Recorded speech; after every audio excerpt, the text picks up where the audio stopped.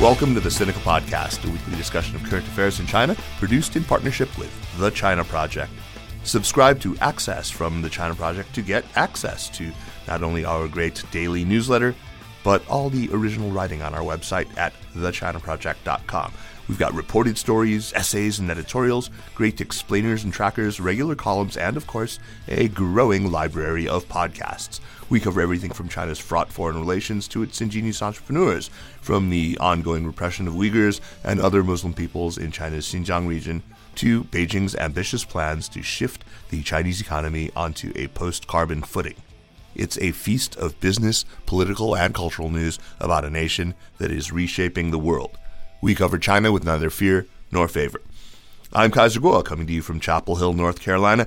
Joining me from the sylvan splendor of Goldcorn Holler in the wilderness southwest of Nashville, Tennessee, is Jin Yumi, also sometimes known as Jeremy Goldcorn, who is taking a break from his scholarly exegesis of Xi Jinping's report to co-host this program. Jeremy, you can actually use a simple search function for things like the frequency of mentions of words like, 国家安全 and stuff like that.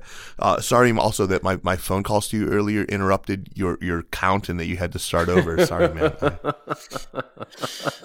Thank you, Kaiser. But can you greet the people and introduce our guest? Well, hello, people. So where to begin? Our guest is Evan Osnos, who is an old friend of Kaiser and mine from our Beijing days. He is a writer for The New Yorker and an author of many books, including one which is very relevant to today's show called Age of Ambition, about China in the go-go, boom-boom years that Kaiser and I like to refer to as the golden age of liberalism under Hu Jintao and Wen Jiabao. Evan is also the author of a book that helped me understand my newly adopted homeland called Wildlands, which is about how crazy and fucked up America is. So, Evan Osnos, welcome to Sinica. It's so good to talk to you again. Thank you, Jeremy.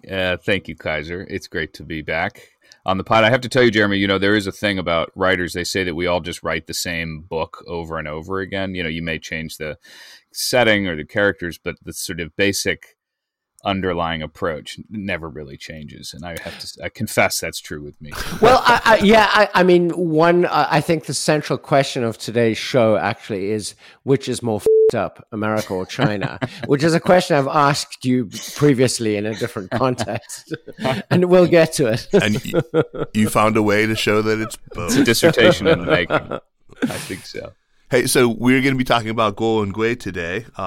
Evan wrote a profile of Guo. It's something that really brings the two worlds that he's covered together, China and the United States. I'm pretty sure that most of the people listening to this show, maybe even all of you, know who Guo Wengui is. But let's set it up anyway. Well, I need to say something very important. He is not related to me, at least as far as I know. That's what you say, Kaiser. Let's establish who he is. Who is Guo Wengui, Evan? Well, if you've got some time, I'll give you a 10,000-word answer, actually, which is what I've done in The New Yorker. But let's do the abbreviated version. That's what I'm asking for. The abbreviated version is, one of the things to know is that he hasn't always been known to people as Guo Wengui. At other times, he's been known as Miles Kwok or Miles Guo or Guo Haoyun or Ho Wang Kwok. He's used a number of different names, not only to communicate with people in the West, but also within China and Hong Kong. And that's, I think, a useful piece of information because it captures the fact that this guy's gone through multiple iterations and permutations over the last 40 years that are in their own way, I think, a little, they're like, they tell a little miniature story of China and ultimately China and America's encounter. Yeah. Anyway, that's a fancy answer. The unfancy answer is he's a real estate developer who came up out of Henan and then made his way to Beijing, where I think anybody who was in Beijing in the years we were there would recognize the Pangu Plaza, which was the giant thing. That is what, let's talk about Pangu Plaza. What is the giant thing? So this is a building just north, I believe, of the main Olympic buildings, including the Water Cube. And what is it, Evan? Well, it is a series of high rises. It's got a set of sort of lower buildings and then one very tall building, and at the top is the shape of an Olympic torch. It is also sometimes described as resembling a dragon, and it is a self-designated 7-star hotel. And what's interesting is actually just recently, I mean, this is not to skip ahead in our narrative, but this is a little bit like the moment in the movie where you start in the present and then go into the past. But recently, the Pangu, which was seized and auctioned off from Guo Wengui, the tallest building, they've actually they've decapitated the little flame that was at the top. It's now been rendered kind of like an ordinary high-rise in Beijing, which in some ways feels like a punctuation mark on this whole tale. Yeah, a nice little bit of closure there. So, we're, as you can probably already hear, we're kind of doing an experiment today where we're going completely unscripted. So, Evan, I actually only have one real question for you, which is essentially, what, after all this time that you've spent reporting on this guy, all this time that you've spent talking to people who know him, what do you think is the deal with this guy? I mean, is there kind of like an Occam's razor answer that cuts through all and says like, okay, I mean, I got my theory. Sure. Jeremy's got his theory. Yeah. What do you got? If I can give you my theory sort of bottom line up front, and then we can go into the details that are interesting. Let's not bury the lead. I think in the end, this is the story of a survival, and maybe even of a survivor, I should say, maybe even a survivalist in the kind of, in a very recognizable way. I think that all of us who have spent a lot of time in China, particularly traveling around the hinterlands, would recognize. I mean, he's a guy who's one of 8 children from a little village, Xicaoying village in Shandong province, and not the prosperous part of Shandong. Eventually, makes his way up through the rough and tumble years of like the Henan kind of real estate. This is all during all of those kind of harrowing tales of Henan with blood selling and all this other stuff. It was just a rough place. It was a kind of primeval capitalist experiment. Gangster's paradise. Yeah, well, in defense of my ancestral province, look, it has a population the size of the unified Germany, and it's the physical size of the state of Missouri. Your fellow province mates are thugs, basically, is what you're saying. But yes. My co-provincials are not thugs. They are gentlemen and scholars, and they are the denizens of the venerable Zhongyuan. But I do think it captures, like, Henan is a really specific culture of that time, and like, so he kind of gets his way out of there, makes his way to Beijing, figures out the system in Beijing, whatever that system is, whether it's like, you got to have this kind of power on your side, you got to have this kind of muscle on your side. And eventually, because one of these deals goes haywire, off he goes to the United States. And what I think is kind of fascinating is he figured out our system of power and money and plugged straight into Steve Bannon, basically. Precisely right. Exactly. And so that's so in some ways, whatever you think of him, you have to kind of sit back and kind of marvel at his the chutzpah. Right. I know it's not fashionable anymore to use this word, but the balls of this man, the chutzpah, the ability to come here and just go there with your yacht and be like, I'm the guy. I've actually been really struck that he more or less he took the toolbox that he developed in China about courting powerful people and figuring out how to flatter them and keep them happy, and then just imported that to the United States and discovered that we were quite amenable to that. But you know what's so amazing about him is that, like, I mean, this is a man of supremely bad taste. Pangu Plaza is like one of the most kitschy buildings ever built in the universe. And yet he had Tony Blair, in your article, you report that Tony Blair said that he is a man of impeccable taste. Quote unquote. You're right. Quote unquote. I mean, there's something, he has some magic there. I don't know. I mean, it's weird. It's like we can all smell that kind of sketch on him from like miles away, right? Miles quack away. You know what? I think there's to my mind, one of the most interesting things that came out in this reporting was his experience with Orville Schell. And Orville. Oh yeah, I wanted to ask you about that. Should I give just a short description of that? I found that kind of fascinating because Orville, as many listeners will know, is a really seasoned China hand. He's the head of the U.S.-China Center at the Asia Society. He's a journalist and author who's been in and out of China for decades. Really, kind of knows the sort of the soft tissue of the place, can kind of read the moves. And he met Guo Wengui at one point in 2008, and Orville agreed to tell me the story for this piece, which was I was very grateful that he did. It's like, I've known you all these years, Orville. Why have you never mentioned this? It's the underground Ferraris. It's an amazing. So what happened was in about 2008, right around the time of the Olympics, Orville, whose job is to know as many people involved in the U.S.-China relationship as he can, he was introduced to Guo, who was then calling himself Miles Kwok, and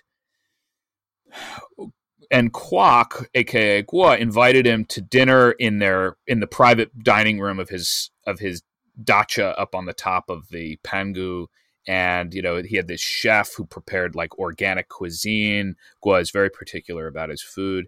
They then went down to the basement to see this underground garage filled with Lamborghinis and Maseratis and fancy cars of every time. And anybody who knows China will know that is actually like a signal that you have a certain kind of backing, because you're able to get that stuff and keep that stuff, which is probably the more difficult act. So then at one point, Orville begins to run into visa trouble. He's written a lot about human rights over the years.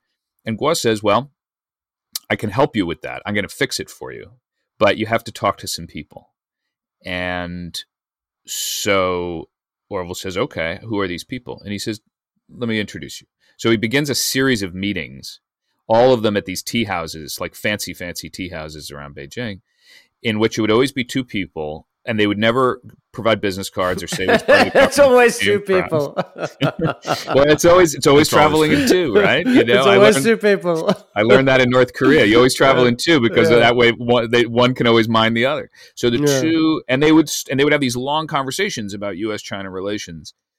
And Orville concluded quite rapidly, because it's not his first rodeo, that they were trying to flip him, that they were intelligence officials who were trying to gain his cooperation. And they were offering him things. And of course, he said, I didn't know anything. I don't have any classified information. And besides, my job is to try to understand what's going on in the Chinese kind of bureaucratic mind. And so he had these he's like, I learned more from those encounters than I ever had in 30 years of visits to China. Yeah. And he said, but I also learned from that experience that Guo Wengui was extremely well situated with a man named Ma Jian, who was the chief of counterintelligence at the Ministry of State Security. Guo was on the phone with him constantly, according to Orville. Yeah. Damn it, Orville, why did you never share this story with me? Jeremy, was it two guys for you? Yeah.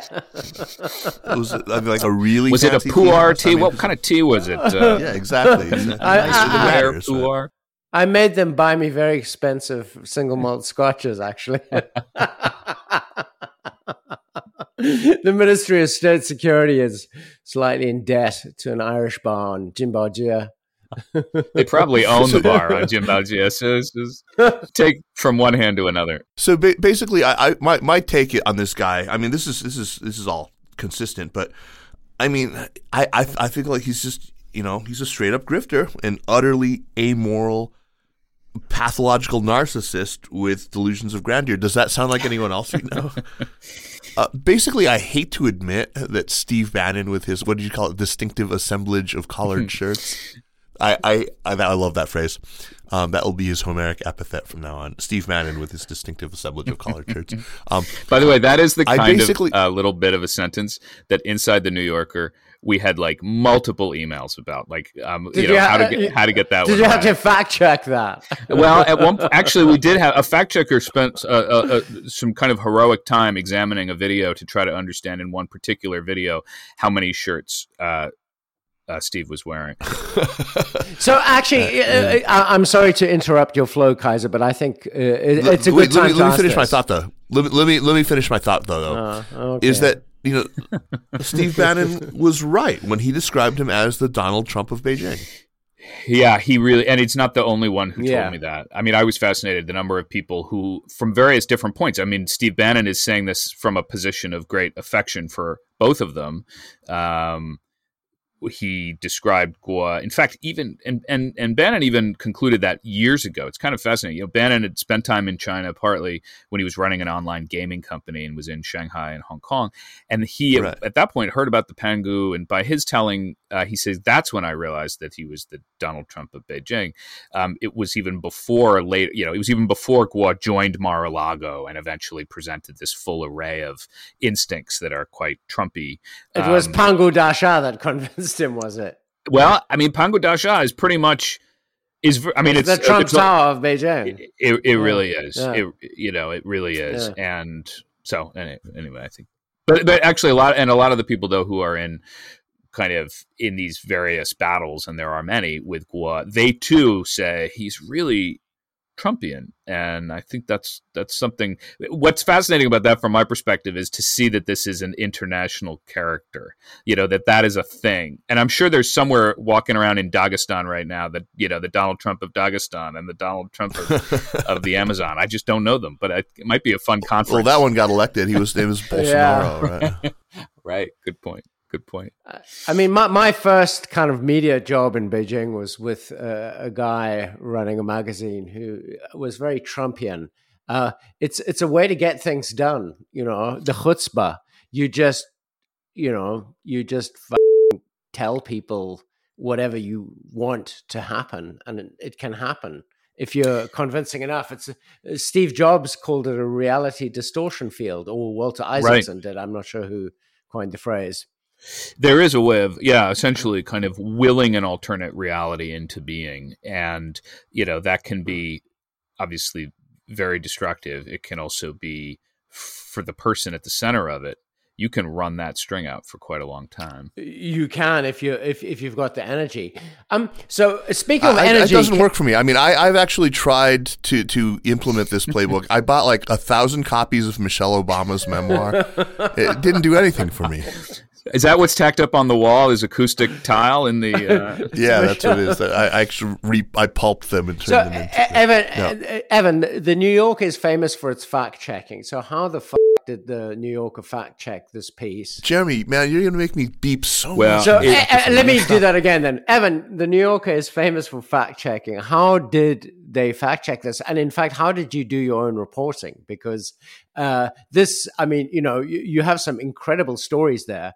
You must have given Orville Schell a couple of whiskeys or something, but I mean, that maybe was the easiest. How did you source this information? This is a challenging piece. This is to put it mildly. But so first on the fact checking, I think, and I have to say, I love the fact checking process at the New Yorker. It really is like a kind of amazing ancient Jesuitical creed that, like, just this way. At first it begins with this idea that things can be ascertained, that you really can, by asking enough people, by being clear, by coming back, you can actually clarify something. And so there pretty were naive view of the world, I suppose, in some ways. Well, I mean, this is the reason why this story is hard. Is in this piece I talk about this concept called the wilderness of mirrors, which was an idea that was James Jesus Pendleton, who was the head of CIA counterintelligence from 1954 to 1974, and America's own Magellan. And he took that idea from an old T.S. Eliot poem, and like there's this whole idea of ambiguity as being essential to the business of counterintelligence. It's all about, how do you ever judge somebody's motives? How do you ever know if they're bona fide or malified? Who do they really? Are they a defector that they say they are, or are they still working for somebody? And you put that then in the context of fact checking, which is this very black and white. We can clarify, and it is a bit of a, they are awkward. It's an awkward encounter. But in this case, we had 3 fact checkers who worked on this piece, who will remain nameless because I don't want to get anybody else involved in this that is not publicly described. And I think, but I'm a great admirer and very grateful for the work that they do, because it's just incredible. And it's So how do you fact check? Well, one thing you do is you go based on available public records, and there's often more than you might think. Oftentimes, there's a huge mountain of legal filings in this story. On all sides. Guo, as I mentioned in the piece, is involved in a lot of litigation. He is sort of offered.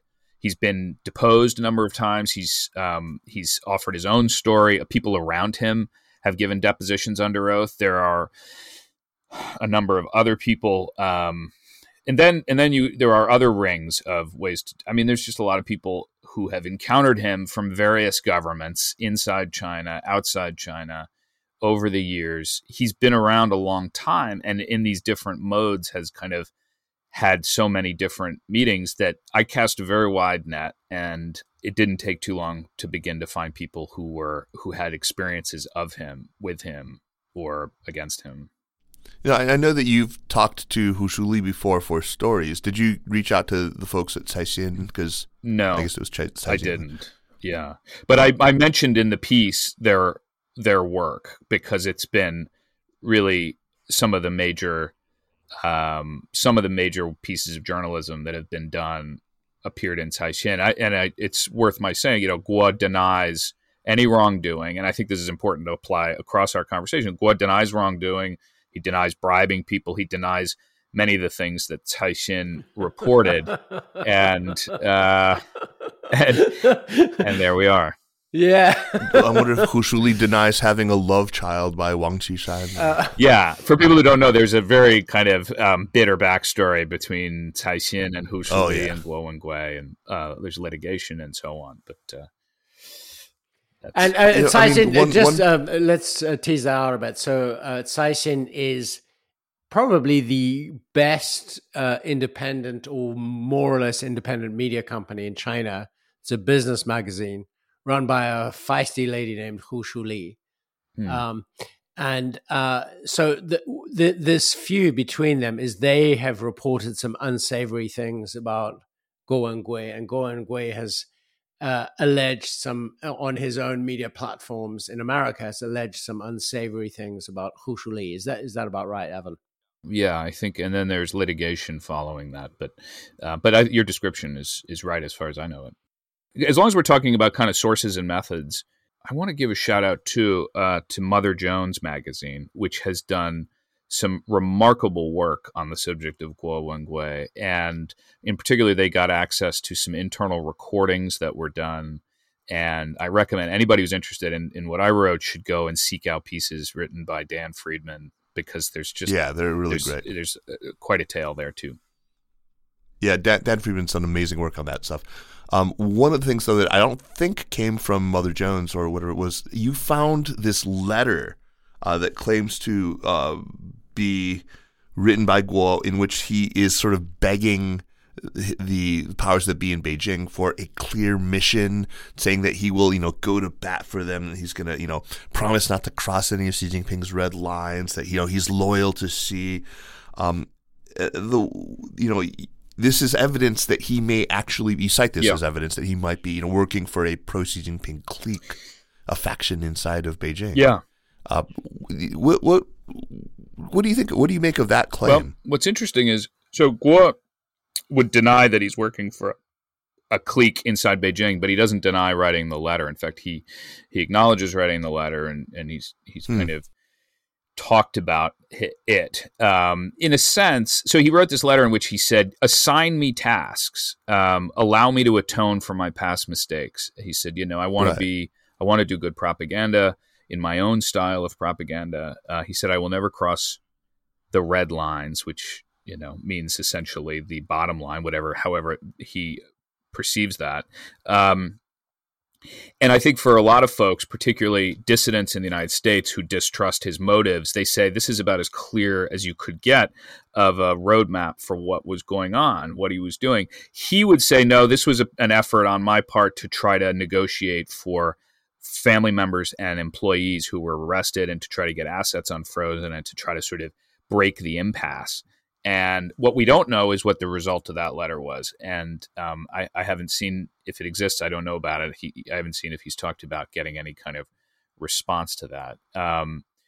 But Yeah, there are. So one of the interesting, this goes to Jeremy's question about how you report a story like this.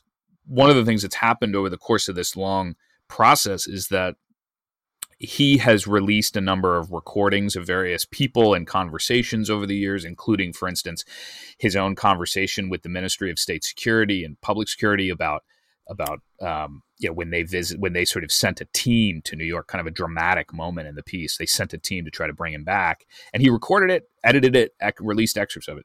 Then there are other recordings that have been released by sources unknown, and the assumption is that some of that's been released by the Chinese government, by members, by party organs and so on. But it's just it really is like operating in this almost kind of like postmodern world of intelligence and the internet, and everything is available to be recorded and released and can be used as a tool of combat in this long saga. So it's quite unlike any other story I've ever really encountered, actually. Evan, and you didn't really write about the whole VOA kerfuffle. Right, yeah. We sort of had to pick our shots. At a certain point, there was like a limit to how much we could include. But basically, and the VOA thing, I think, which was fairly well covered at the time, was... Just sorry to interrupt, Evan, but I think you're prepping yourself to write a biography of Donald Trump after his death. This is prep work, right? I don't know. It seems to be a crowded shelf. That's a crowded shelf. I think so. So at the time, one of the very first moments that Guo became known to the public on a wide scale was that he had agreed to an interview with VOA, and there's a lot of internal dispute about what exactly VOA agreed to do and planned to do. Some of the reporters involved said, we had gotten permission to do this extraordinary 3-hour interview with him. That was Sasha Gong, right? Was the reporter? Right. Yeah, Sasha Gong. Right. And then she ended up working with Guo on some projects afterwards, but then having a big falling out, and has now kind of been one of the people who is accusing him of wrongdoing and so on. But so Guo was going to do this interview with VOA, and after an hour of the interview, the VOA said, "All right, that's enough. If there's more to do, we'll put it out online." And that cutoff of the interview became, in Guo's telling, a sign that somebody had gotten to VOA, and it was maybe the CCP and coming down on VOA and so on. But that caused, and then Sasha Gong, who was the reporter, she left VOA and ended up. The reason why I mention all this, what's interesting is that initial interview was one of the times that he talked and sort of actually provided useful explanation about his relationship to the Ministry of State Security and in China. He described himself as a Shangye Guakao, commercial affiliate of the ministry, and I think there's a way in which I used to describe myself like that, actually. Now you're in Nashville, Shangye Guakao. I think there's that was like a window, and so you got to. Yeah, he talks a lot, and it's useful. Do you know what happened to the remaining 2 hours of the interview that were never aired? I don't think that they did the other 2 hours. I don't know is the answer. I think it's possible that I don't think that they ended up actually doing them. It was a huge, that caused a big breach inside VOA. There was a big fight about who was, and then. Right. It was, and I remember people had various interpretations of it, and I remember thinking to myself, well, it does at least teach me that all media companies, including the New Yorker, are dysfunctional supremely. Because what other kind of person would actually do media for a profession? So that's just what happens. The question is, does it attract people like us, or does it make us like this? So, what I think is what I think is interesting. What's interesting about that period was that was this moment when it was really unclear exactly where Guo Wengui was going. Like, what did he represent? What was he trying to do? And so I think at the time there were people who said, "Oh, this cutting off of the interview, if that's what it was, that seems to be a sign that he's got big truths to tell and that he's offending." But since then, a lot of the people who were defending him and kind of on his side have broken with him, or he's broken with them. And he, as a lot of people will know, he has gone on a big campaign against many of the more prominent American dissidents, and that's been a source, including actual harassment, right?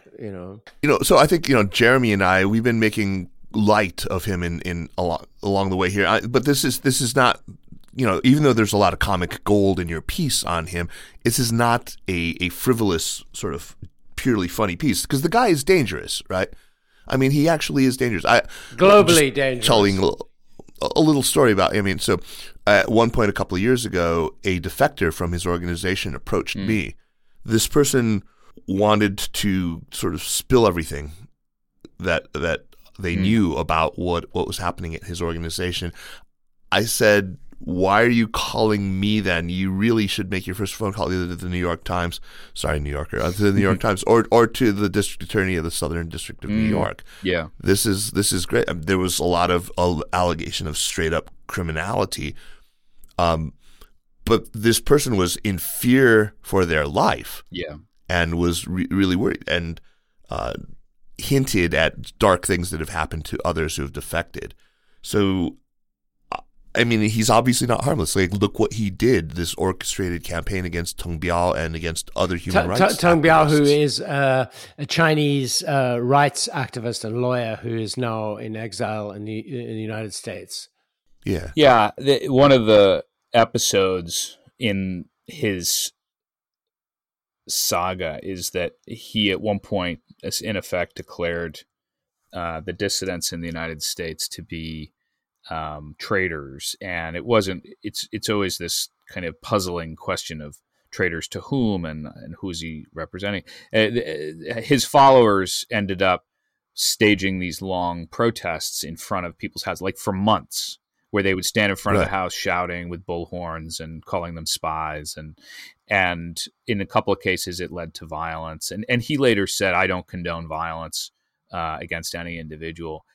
But it is. I am struck by it. It's a case in which it's a little bit like the rules of a particularly rough subculture of the real estate business in Henan in the 90s has kind of been transposed into American suburbs, and you like, oh, this is a bit of a funny culture clash because it's kind of fascinating. But those are the techniques that we see, which is this collision of the use of force and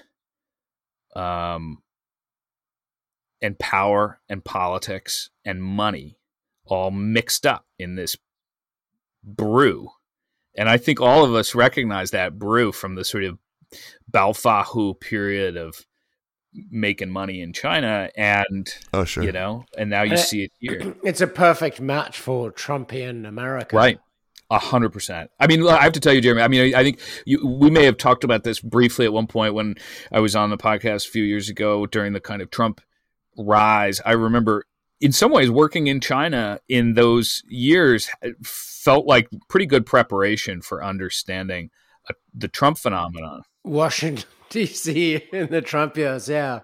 Because he used propaganda. He used cult of personality. He was a demagogue. He was using you then graft onto that the power of money and everything else. And tsunamis of kitsch. Right, exactly. Trump was not the first person to show me a golden toilet. That's all I'm saying. So, Evan, in the end, what parts of his claims to have been, working with the MSS do you actually believe? I mean, clearly he was closely tied to Ma Jian. I mean, he doesn't deny that, claims not to have ever bribed him. But what about things like little details he provides, like that he took these trips to meet with, presumably in Dharamsala, with the Dalai Lama as a sort of an interlocutor, a kind of an intermediary between Beijing and His Holiness. Yeah, that's accurate, actually. I communicated with the Dalai Lama's office on this topic to make sure it was true. I mean, this goes to the question of how do you fact check? Well, I mean, you call up the Dalai Lama. Right. And as one does. and what the Dalai Lama's folks have said is, look, we met with, as they say, His Holiness met with this guy. There's photos of it, actually. but they didn't know that he was operating in the way they didn't know that he was operating on behalf of the Ministry of State Security. I think, he's also at various points. I mean, Guo at one point came back from North Korea with a kind of Kim Jong-il haircut and was telling everybody at dinner, was kind of regaling everybody with stories of his time with Kim Jong-il, having had dinner and sort of, gotten to know him and was very friendly with him. That I don't know. That it's impossible to know if that happened. But the track record is not... that part is quite well described. Actually, in the intelligence community, people tell me about that role of the cutout, the civilian who is enlisted by a service in order to make contacts that you don't want to have officially on the books as government to government. And the Dalai Lama and the ministry would be a prime example of that. So, right. And, by his own description, he had the code name Wunan. He was operating as kind of he was operating as a cutout, and that does seem to be accurate. Yeah. Damn, this guy is complicated. Yeah. I mean, seriously. Yeah. That's the way to put it, so, I think, So you must have had some anecdotes or little, episodes that ended up on the cutting room floor that didn't make their way into the final edit. Can you share one or two of those with us? Oh, man. I think we'll getting in save trouble. That for the sequel. I actually, I ended up accumulating everything I could on this topic. I don't think there's. I actually put it slightly differently, which is that I guess what I was kind of fascinated by in the end was what kind of role is this guy playing in U.S.-China relations right now? Like, is he actually exerting forces of his own, or is he just magnifying our own anxieties and neuroses? And is he a player? And where do you come down on that question? I think he is both exerting forces of his own. There's no question that he is seeking to have an effect. Just watch this video with him and Steve Bannon. This is one of the more surreal pieces of footage that's ever been assembled by human hand. But he and Steve Bannon on a little boat in New York Harbor chanting, I remember it well. "Take down the CCP." And you think to yourself, what am I watching? And with a "Love You, Man," and the kiss, and they said, and then Guo signs a document in blood. I mean, the whole thing is like, what am I experiencing here? And but at the same time, there's a way in which, and this is where Teng Biao in the story makes a really important point. He says that many of his friends in the dissident community really gravitated to Guo when he came out, because they said, here's a guy from the heights of power who actually knows the secrets. He knows how it all works, and he's willing to talk. And they went to him and they said, okay, we're now here. We're on your team. And Teng Biao was not one of them. He was always very suspicious from the beginning. And he wrote an essay. One of the reasons why he ended up on Guo's bad side, he wrote an essay in which he said, not every enemy of our enemy is our friend. He said, just because somebody purports to be an anti-communist doesn't mean we should embrace them. He said, it's the same thing about Trump, that we shouldn't pretend that these folks are small d Democrats just because they're opposed to the Communist Party's form of authoritarianism. Many of them are, in fact, authoritarians of their own. And I think that is the sort of the note that Teng leaves the piece on, as he says that it's a Faustian bargain to say, I'm going to lash myself to Trump just because I think he's going to be tough on China. If you ignore the fact that Trump is himself quite a dedicated opponent of democracy. Right. Talk about some of these other characters who come up in the piece, like Steve Wynn, who was trying to, get the guy extradited. What was the deal with that? Yeah, that was an interesting case. At one point, when the Chinese government was more or less throwing everything they could to try to get Guo back, from what it seems, one of the things that happened was that they made contact with Steve Wynn, who was the finance chair of the Republican National Committee, and of course also the proprietor of casinos in Macau. And at the time, his casinos were having a rough go. There had been new restrictions on the number of tables they could operate. And so he had a series of conversations with a security figure in China, in which this guy said, we want you to try to get Guo back. And Wynn said, well, I know the president, and I'm going to I'll raise it with him. And then you have this incredible scene, kind of surreal scene, in which Wen has dinner with Donald J. Trump, President of the United States, and says, here's this person who China wants back. Can you just go ahead and do that? I'm paraphrasing here. And then in the Oval Office, they have a meeting in which Trump says, "Hey, I remember." He says to his secretary, Madeline, get that packet that Steve dropped. That letter from Xi. That letter from Xi Jinping, which it wasn't a letter from Xi Jinping, but it was a letter in effect saying we want this guy Guo back. And there were people in the U.S. government who stopped this from happening, either because they liked Guo Wengui or because they said, well, we just can't, we're not just extraditing people on the basis of a letter. I should say it's very important to note here, too, that Wen has maintained throughout that what he thought he was doing was not acting as an agent of China, but acting as an agent of the United States. He thought I was doing something that was in the interest of the United States, getting rid of this purported alleged criminal, alleged rapist, according to the Chinese charges. And Steve Wen, upstanding citizen. Well, the Justice Department, the Justice Department brought a case, and it was like he was all about to go to trial recently, and then the case was thrown out. But the description of all this comes right out of federal court filings by the Justice Department, who had access to text messages and things like that. This is insane. I mean, in some ways, I think this story really was like this. It was like the confluence of all of these elements that are of interest to people like the three of us, which is to say, like, how does influence actually move around in behind closed doors between American executives and Chinese leaders? How does all of this fit together? How does the intelligence community fit into this? How does the FBI and the CIA and the Ministry of State Security, how do they all play? And in weird ways, this guy's life actually lays it all out there. It's almost like the entire universe is being run by Keystone Cops. We can laugh and all that stuff, and there's something comical, but he has had a real impact on discourse on politics, especially in the diaspora community. Yeah. I don't know how many people I know, especially friends of my wife who happen to have moved here years ago, are taken in by this. I mean, they really idolize the guy. They hang on his every word. They think that he knows something. Can you talk a little bit about that, about the impact that he's had on?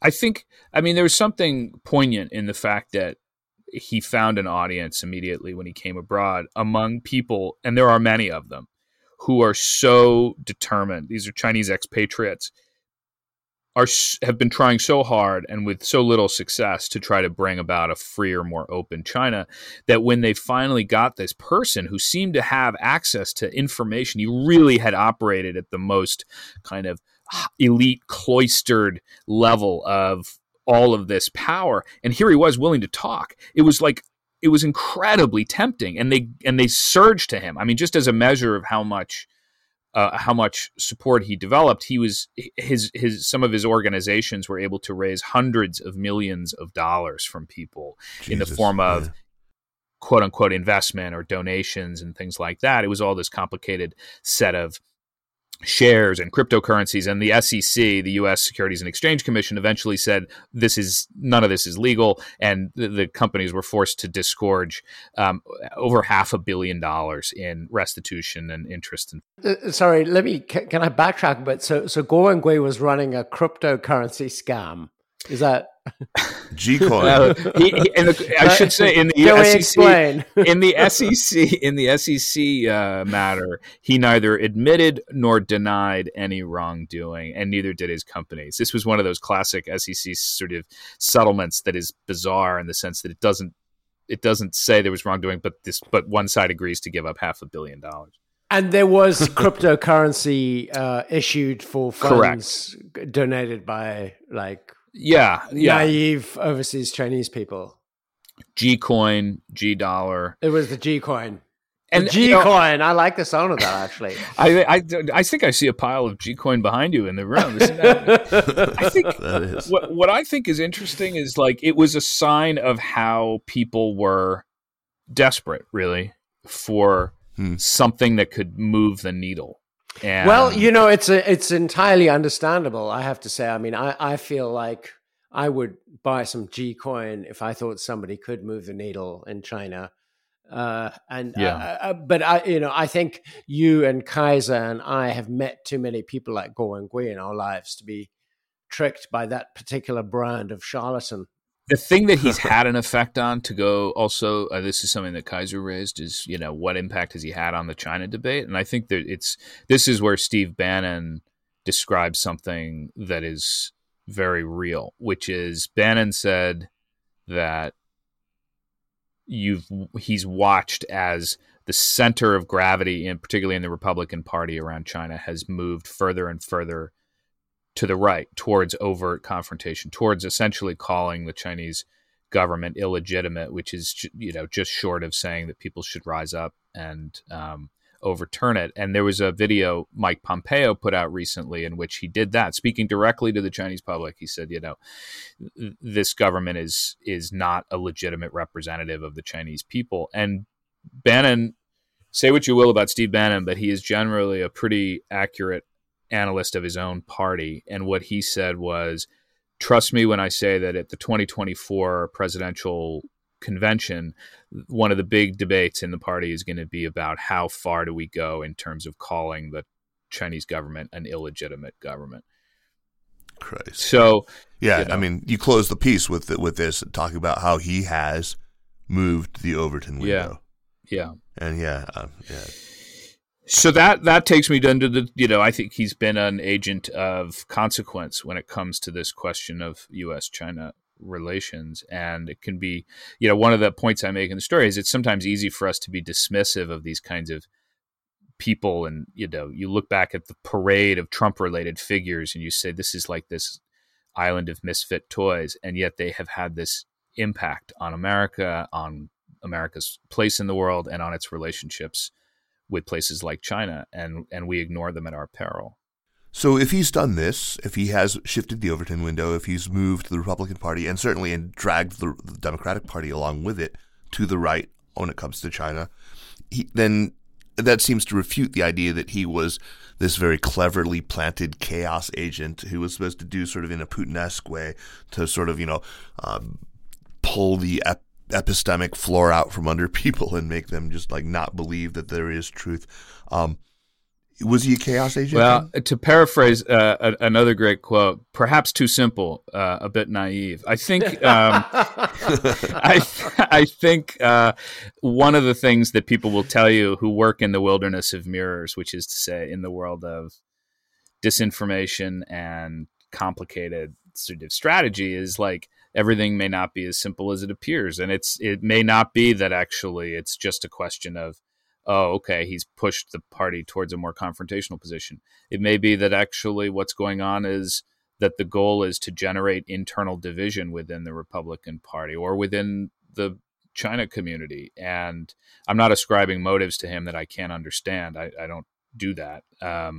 What I'm saying is that sometimes what appears to be a campaign in one direction may actually be something that's pointing in a slightly different direction. As one person said to me, a former national security official said, you could make a circumstantial case that this guy is here just to screw us up, just to tie us in knots. That's the family-friendly version of what he said. Right. Thank you for not making me beep again. Well, I know how much children will enjoy this conversation, and so I wanted to keep it going. Yeah, you're right. This is a family-friendly podcast. Yeah. My 8-year-old son is going to love this chat. Evan, it was a delightful piece. Wait. Before you try to wrap it up, I have right? another question. How much money do you think Guo Wengui has currently? Like, what do you estimate his net worth at right That's now? actually it's a super interesting. It's a super interesting question. It's a hotly contested question, actually, because when he applied to buy his apartment when he came to New York, according to the confidential documents he provided, he was the owner of a company with more than $4 billion or roughly $4 billion in assets. But he's now in bankruptcy here as a result of a whole set of I think you mentioned in your article that he paid in cash like 68 million. Was it? What was the number exactly for that apartment? Yeah. Right. He did. Yeah. He paid no mortgage, $67.5 million. And I think, but interest in his most recent financial filings as part of the bankruptcy case and related litigation, he purports to own nothing. He purports to own he says, according to his lawyers, that he owns his clothing and his dog, which is a Pomeranian named Snow. And he has no apartment. He has no boat. The yacht, or all of these things are owned, in fact, by family members or shell companies or other financial arrangements. And, to a certain cast of mind, I mean, this would be people who are his opponents. They're describing this as the latest maneuver in this kind of chameleonic life that he's had, where he sort of seems to go from one thing to the next. So basically, we don't know how much money he has, but he probably still has a ton of money hidden away in various places. According to his statements, he's penniless. But I will note that he's taping videos currently from a gorgeous estate in Greenwich, Connecticut, and I don't know where that all comes down, but to go back to our very earliest point, he's a survivalist, which is more than a survivor. He's somebody who is expert at figuring out how to carry on. Yeah. What a fascinating piece it was, though, and thanks so much for taking the time to join us. My pleasure. Definitely check it out. It's in the current issue of the New Yorker, and savor it. It really rewards close reading. Thanks, guys. Jeremy, man, since we're kicking it old school and just kind of extemporizing, can you extemporize as we move into recommendations and make a plug for what people can do to support the work? Well, I think the main thing is, like, a lot of people who listen to the podcast don't actually give a about the newsletter that we do or the website. A lot of people that listen to the podcast may not necessarily want to enjoy all the other adventures of the China Project, but there's a very good reason for subscribing to us. You get ad-free early access versions of Seneca on Mondays if you are a subscriber. So please subscribe. That's instead of Thursday. Wow, I don't know, man. Do you think that's the real reason to subscribe? Okay. I'm trying to kick up the marketing. We can change that. Evan doesn't need to know the sausage making of this dirty media business. We can figure that out later. It'll work. Just a humble, simple writer. I know not your fancy ways. You're lucky. All right. Recommendations. I am going to start with recommendations. And so my recommendation is Evan's article. I moved to the United States in 2015 after living in China for 20 years. And so I think it was sometime in 2015, must have been about this time of year, the fall. Evan published an article in the New Yorker about what would happen if Donald Trump became president. And it was the first time that I actually started to really worry about that possibility after reading that article. It gave me nightmares for months on end, but it was a most excellent introduction for me to what America was to become just after I moved to it. So my recommendation is that article. Yeah, there have been so many great Evan Osnos articles. I mean, your Joe Manchin piece, I thought was just fantastic. Thanks. That story that Jeremy mentioned was it was an act of what we would call speculative nonfiction, and trying to anticipate based on all reasonable clues what it would actually be like. It was the most frightening thing I've ever read, and then it came true. Yeah, it was prescient. It was truly prescient. I have a recommendation that is actually going to put a smile on your face. It's so fun, which is, I was thinking about it in advance of our recording, that there's a new audio piece that's just been put out. It's in honor of my late great editor at the New Yorker, a guy named John Bennett, who is kind of a revered figure in our world. And there's an audio sort of tribute to him that has his voice and the voice of other writers like William Finnegan from the New Yorker and Elizabeth Colbert and Nick Baumgarten, and you'll have to hear me again. But the point of it is you get these incredible lessons on how to be an editor and how to be edited. Anybody who's a writer will sort of savor this. And I'll just give you one example of a John Bennett-ism that he used to use, which is he said every writer is like a patient in a hospital wearing one of those gowns with a split down the back, and the editor's job is to follow along and make sure that nobody can see their ass. He was a maestro, and I commend everybody to hear this. That is a wonderful line. It was produced by the Columbia Journalism Review, and I'll send the link. Thanks. Do that. Yeah, fantastic. I'm going to recommend a novel that I finally got around to reading. I'd just been putting it out for a long time because I thought it would be sort of like too erudite and too full of theology and stuff. It turned out to have kind of the opposite problem. It's Ken Follett's The Pillars of the Earth, which, is really, it turns out it's kind of a melodrama, but a pretty compelling one with really fun characters. Really evil villains and really noble good guys, and it's not at all. There's a lot of architecture, which is good, and the guy took an art history class or two, it seems, and knows all about flying buttresses and that. But it's great. It turns out to be a really kind of rollicking good yarn, and I could use one of those right now. A good yarn. Yeah, seriously. I remember Ken Follett as there was a Ken Follett novel in my high school library which had a pornographic scene in it that was the talk of all my classmates. This was in the 1980s before the internet. It might have been this because there are a couple of highly pornographic scenes in this novel, and including some really, really disturbing ones. I should definitely put a trigger warning on here because there is. No, don't laugh. It's terrible. It's actually, I'm sure a lot of readers were just utterly shocked by it because it's a violent, horrible rape. I'm sorry. I'm going to laugh at trigger warnings. Yeah, don't laugh at that trigger warning. But it's really good. Although good for very different reasons than I had anticipated. Anyway, Ken Follett's The Pillars of the Earth. Nothing to do with the pornographic aspects, clearly. No. Evan, man, thanks so much. That was much. Such fun, Evan. Thanks, guys. It was great to be with you on this topic or any topic. Yeah, but this topic, wow, this is just, we could just talk to you for like 12 hours on this and have fun. Anyway, you have things to do. See you back here, I hope. Yeah. Yeah, thanks a lot, man. Jeremy, as always. Yes, Kaiser. The Sinica Podcast is powered by the China Project and is a proud part of the Sinica Network. Our show is produced and edited by me, Kaiser Guo.